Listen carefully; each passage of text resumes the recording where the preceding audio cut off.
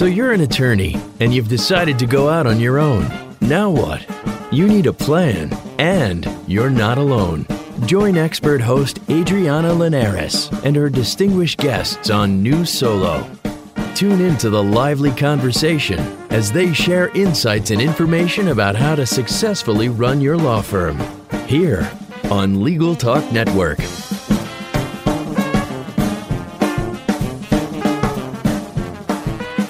Hello and welcome to New Solo on the Legal Talk Network. This is Adriana Linares.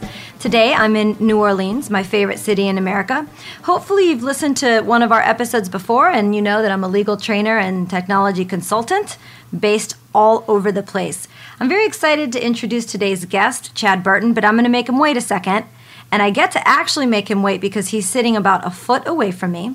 He is in studio, so we can't be held responsible for anything that gets said or thusly recorded afterwards. But before we get started, I want to make sure and take a second to recognize our sponsors at Solo Practice University. Make sure you check out solopracticeuniversity.com and pick up some good training and tips that one of our previous guests, Susan Cartier-Liebel, puts together on that great website. So today, in studio, I have Chad Burton. Hello, Chad. Hello. I'm so glad you're here. This is very exciting. Chad is a well-known attorney, speaker, writer. As a matter of fact, on our last show, we had Reba Nance and Bill Gibson talking to us about some of the administrative points of getting started, like choosing an entity, talking about banking, trust accounts, and insurance. And I just found out that Chad was one of the contributors to Bill's book, Flying Solo.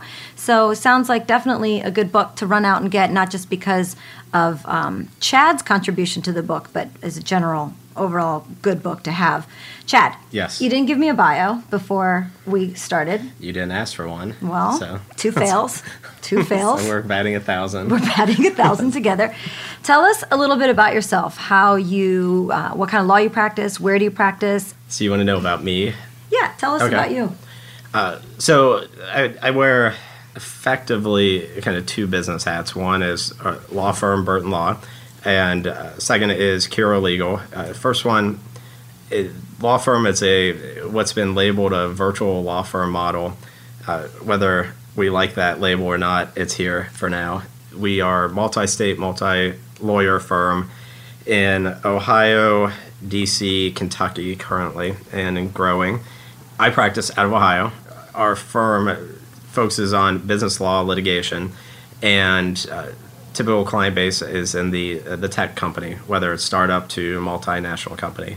It's really good as a solo to narrow your client base, right? So Sure. it's one person startup to all over the world and everything in between. So Hey, think big. Right, think big. Right. Think big or go home. Yeah, why be bored? So virtual law firm model in that we work outside the traditional brick and mortar setting.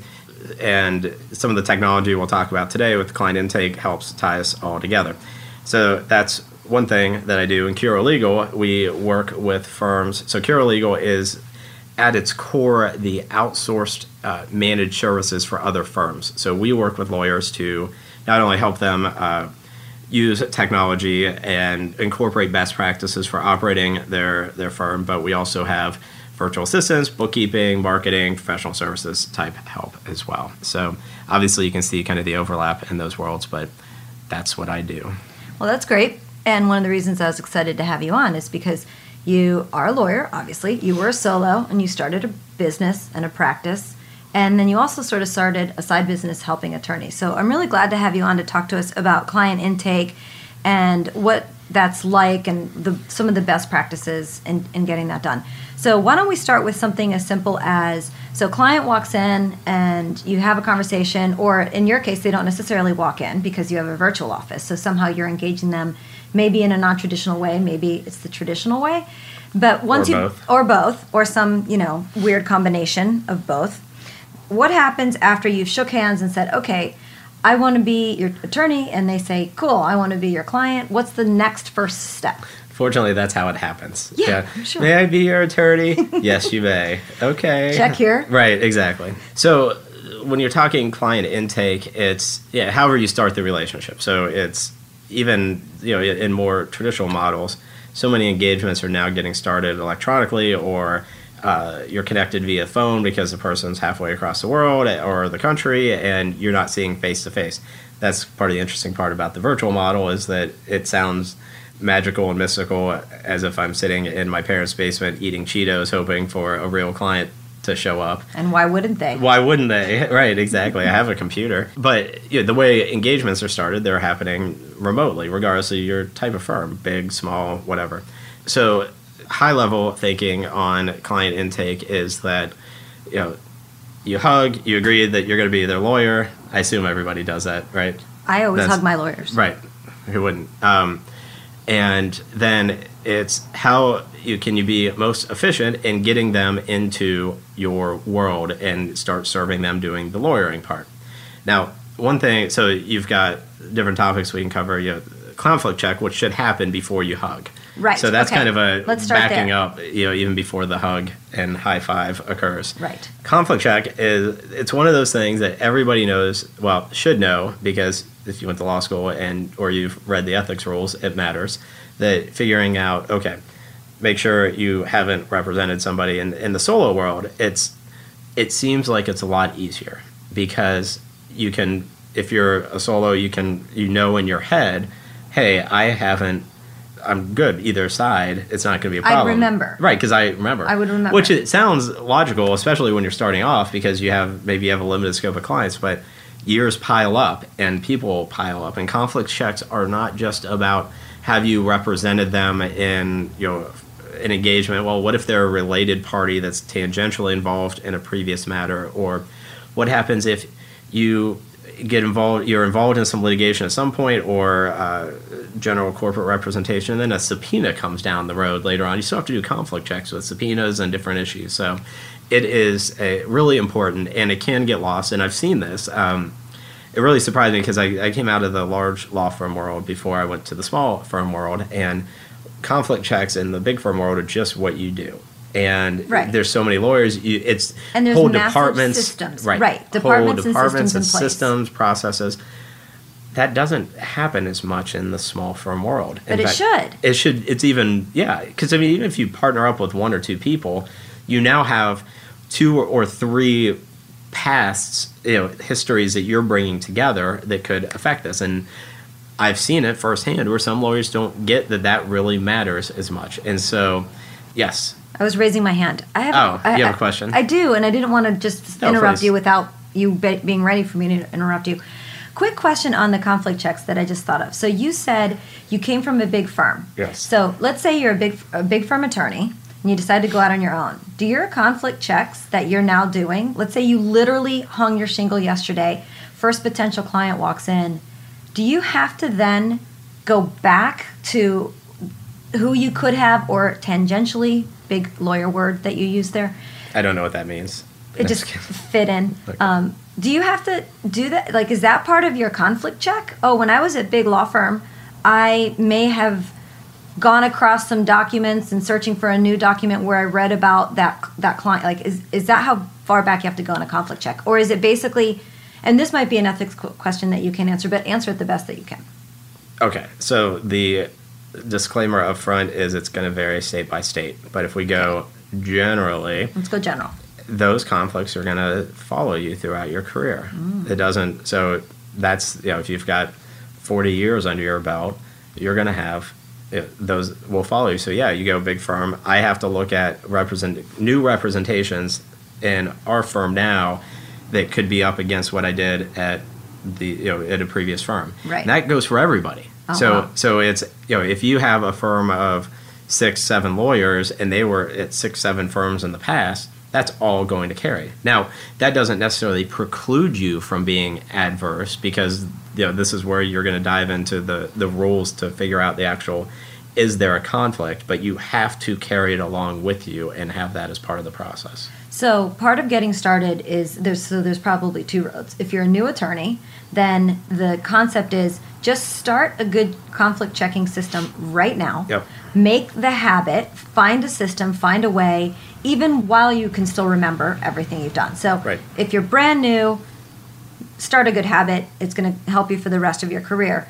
If you've been practicing, you've got to go back and then now start a new habit, a new system that you'll use on a go-forward basis. Correct. And that's where that's where your platform that you use is really important. In the way Is Gmail a good way to do conflict checks?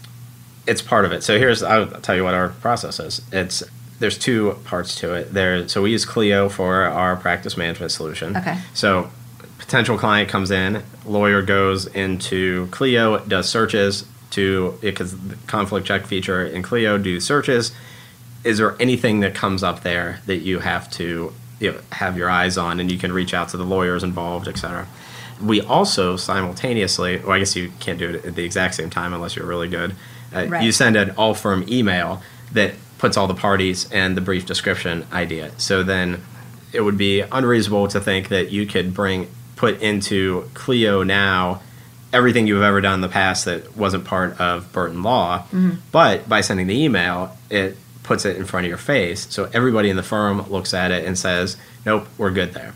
And so that email is also saved in Clio. So now it's memorialized there. So those parties will pop up in the future if it becomes an issue. So let's talk real quick about Clio, and not necessarily just about Clio, but of course, as a technology consultant and trainer, one of the things that I just recommend every single time I talk to a new lawyer is you've got to have a practice management or a case management system in place. So we're familiar with Clio. We'll use it as an example, but I want our listeners to know that any good legal specific practice management system is going to do this very thing, which is it's keeping track of all the parties, adverse, the clients, related parties, experts, emails that are being put into the system where somebody is just CC'd. So what if the person that you're, doing the conflict check against might not be a direct contact, but perhaps they were CC'd on a string of emails on another matter? Just doing a search on that name is going to bring back all the results, whether it's a contact who's actually in your address book, a name in a matter record, in an email, and that sort of stuff, right? Yep. And that's important, is just to find where that name or that entity could show up somewhere in the history of your law practice, whether it be very short or very long. Right. And that's where, in having, when you start gathering that data from building that historical record, if you think about it from a larger firm perspective where you have whole conflicts departments, this is the kind of stuff they're digging into. They're really going in and analyzing it and doing these kind of searches and digging into the information that exists in the firm. And this is where you hear folks talk about, law practice management solution, I'm just getting started. Right. I've got Outlook. I've got so much stuff to do. I've got Outlook. I can keep track of it. I know what's in my law firm bank account because it's just me. I know who owes me money because it's a short list. I can just keep track of it this way. What you're doing, though, is, and hopefully you're starting something with the idea that it's actually going to succeed. So if it grows, it seems like a good thought. Goal number one. But you're building that data to use later on. And so if 5 years down the road, you've got a bunch of lawyers in your firm, well, now you've captured that data and you've got that record that's there. And that's important to do. Okay, well, good. So I feel like we've sort of beat conflict check, done. Okay, so let's move on. Okay. So you've done the conflict check. Now the actual hug can happen. And what happens next? Yeah, this is where you are setting up matters and whatever your practice management solution is. So you're going to set up the matter going forward so that your team, or if you're solo, you can access the information. Hopefully you're using a platform that's actually useful and you can access the information from anywhere. But the way we do matter setups is that we created a PDF that is fillable by the lawyers to capture key data for putting it into Clio and setting up Box and how we're going to deliver invoices. So if the client doesn't want a Clio Connect invoice, they say, can you just email me a PDF attachment? We put that kind of note in there. Yes. So when I first started my career, one of the very first articles I ever wrote was an idea that law firms should have a technology compatibility questionnaire with their clients. Because so often what would happen is I would go to a secretary who couldn't open a document from a client. And this was 15 years ago, so this happened all the time. It still happens today. But I would say, why can't you open the document? And she would say, I don't know, it just won't open. And I would say, well, do they use WordPerfect because we're a Word shop? And she would say, I don't know. And I was offended because, one, I was new in the business and I didn't understand how this could happen. But I also thought, haven't they been a client of ours for 15 years? Right. And she would say, yes. And I would say, how do we not know? So are you sort of saying that in that questionnaire, you're also capturing how you're going to communicate with them technologically? Correct. Okay, good. Yes. I love that idea. So even if you're a solo, this is not hard. You just it's a series of questions. Right. And the reason why we use this form is we use virtual assistants to set up these matters and to produce the engagement letter. The reason why we do this uniform practice is because if you have 7 lawyers doing it 7 different ways, it becomes a cluster of what's actually being put in. Sure. You're busy. And I used to do this as a solo as well. When I was setting up the matters myself, I would say, I'll do it tomorrow. Right. I'll remember. And then, well, let me just put my time over here, and then I'll put it back into and now it's like a month later, you're ready to invoice them, and now you have to go back and do all this work. It's just so much easier to start doing it up front. So we created this matter, and our lawyers can either type it out themselves, or actually I send voice memos with the data for the form. So the virtual assistant listens to it, types it in to Clio directly. It's a lot faster for me. Sure. So, okay, so you're in the car. Yep. You hit voice record on your iPhone.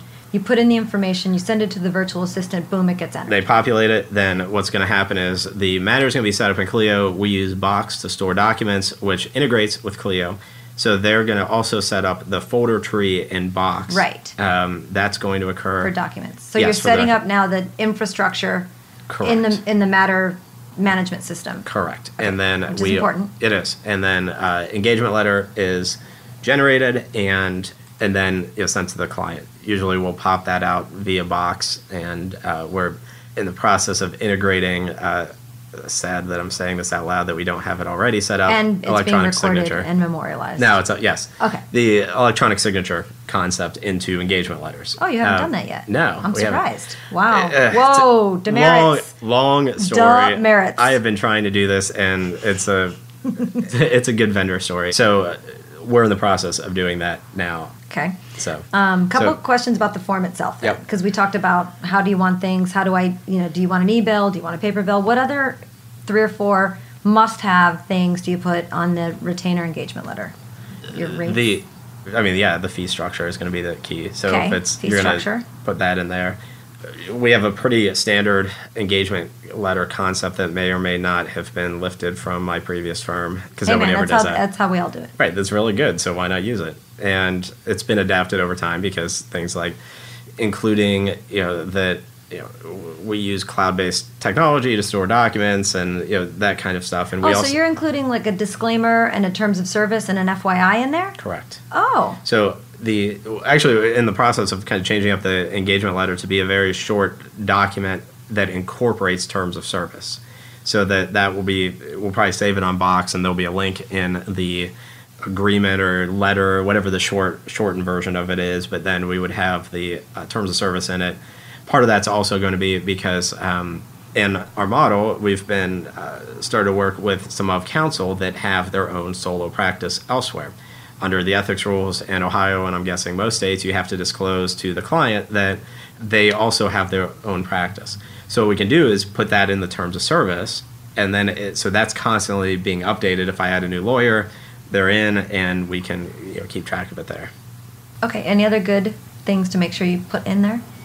There's a lot of things you should put in an engagement letter. Obviously, fee structures, the how costs are handled is always an interesting one.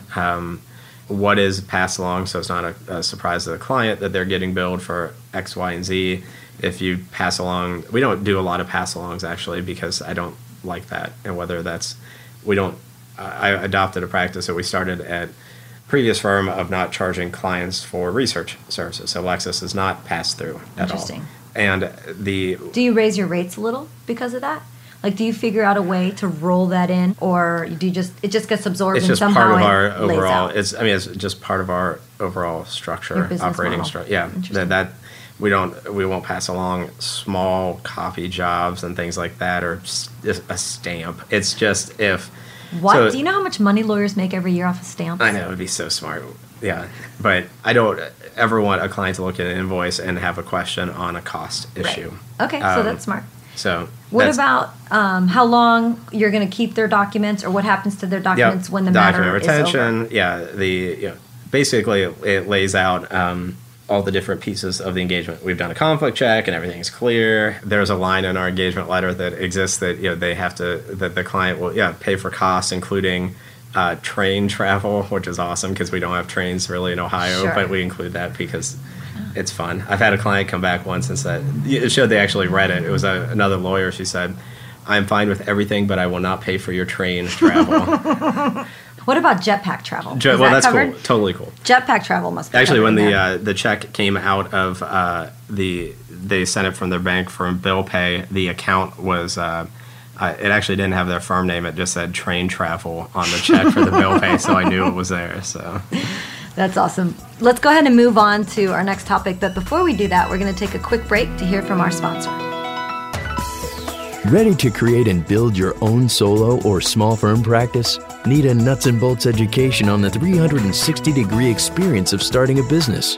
There is only one online destination dedicated to helping you achieve your goals. Solo Practice University, the only online educational and professional networking community dedicated to lawyers and law students who want to go into practice for themselves. More than 1,000 classes, 58 faculty and mentors. What are you waiting for? Check out solopracticeuniversity.com today.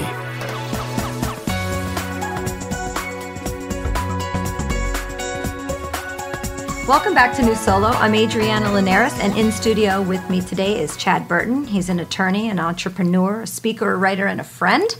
And over the last segment, we talked about conflict checks and retainer and engagement letters, and threw in a lot of other good tips there about getting this thing, launching this practice.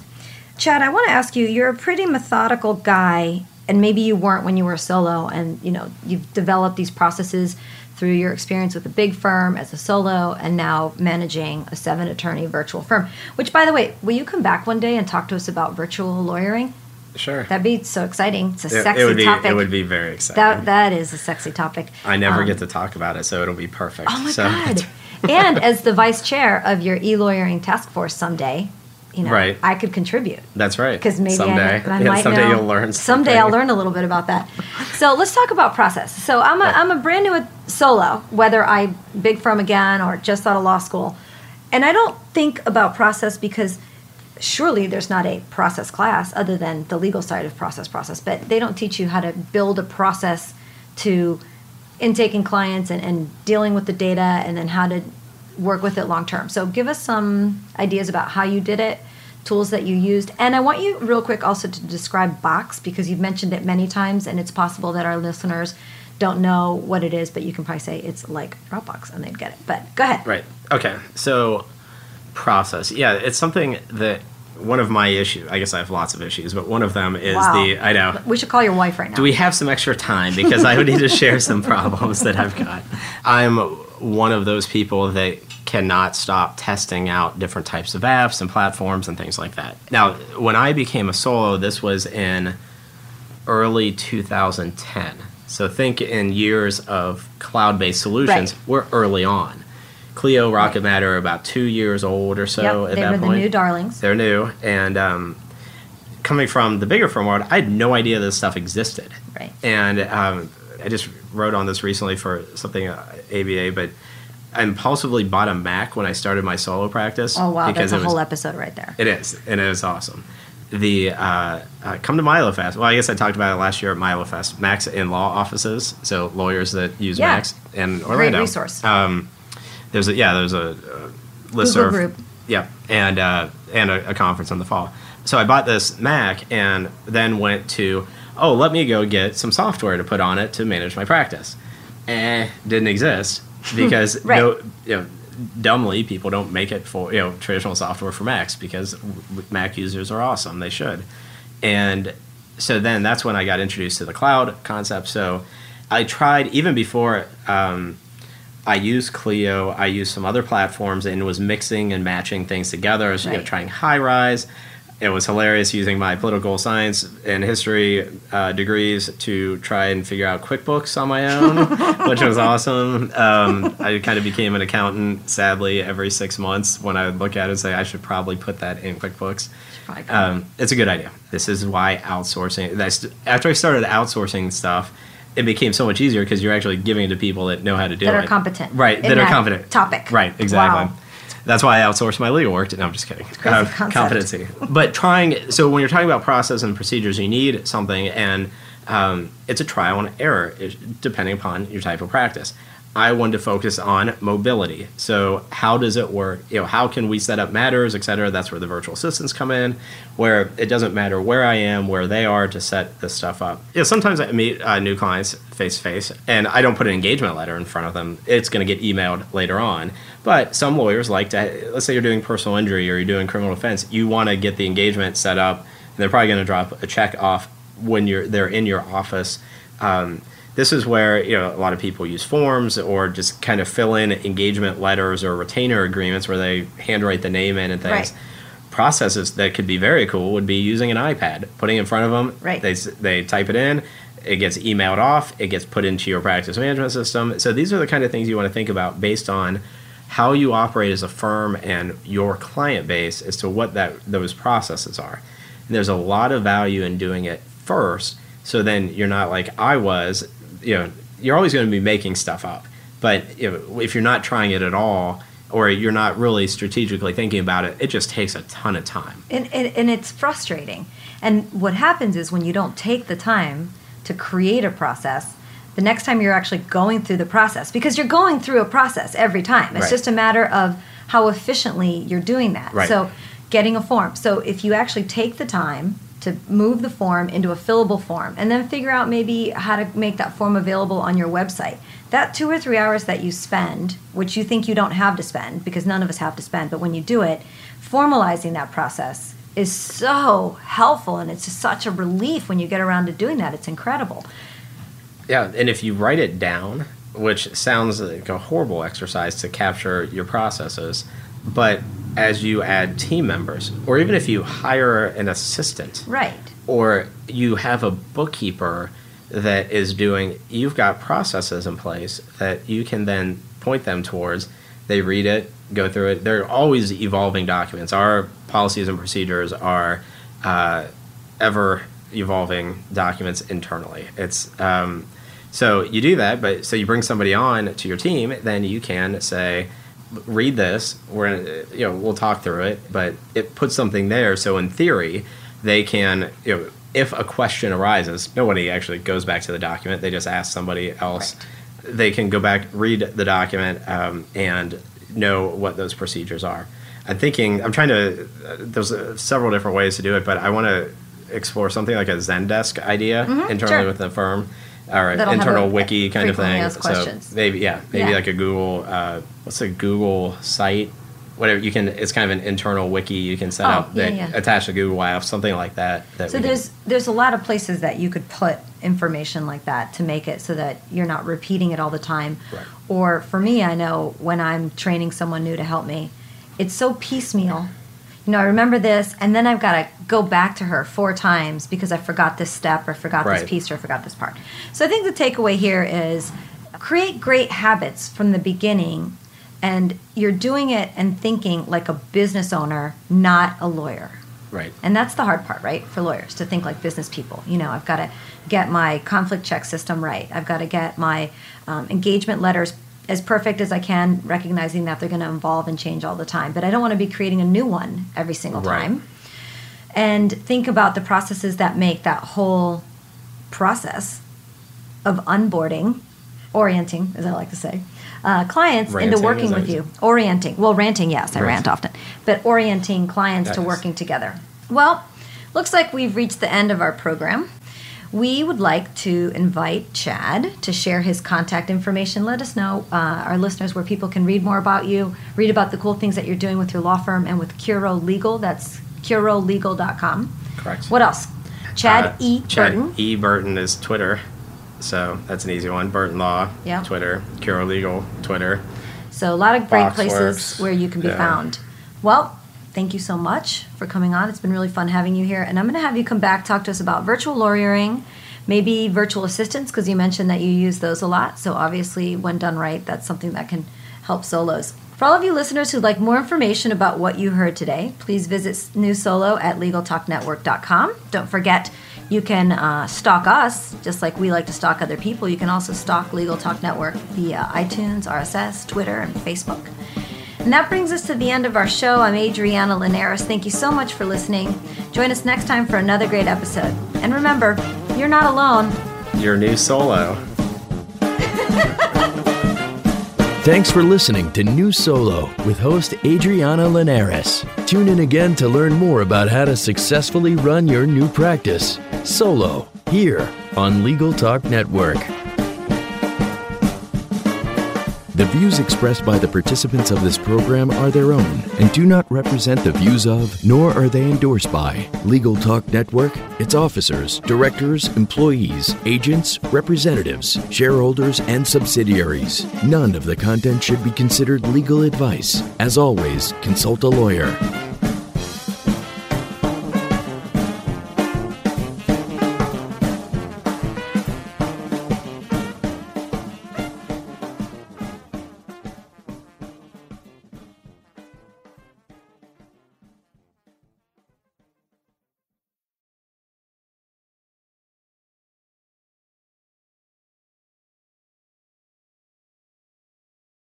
If you're a lawyer running a solo or small firm and you're looking for other lawyers to talk through issues you're currently facing in your practice, join the Unbillable Hours Community Roundtable, a free virtual event on the third Thursday of every month.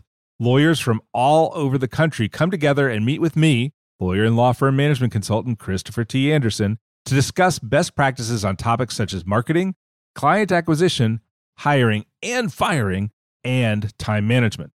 The conversation is free to join, but requires a simple reservation. The link to RSVP can be found on the Unbillable Hour page at LegalTalkNetwork.com. We'll see you there.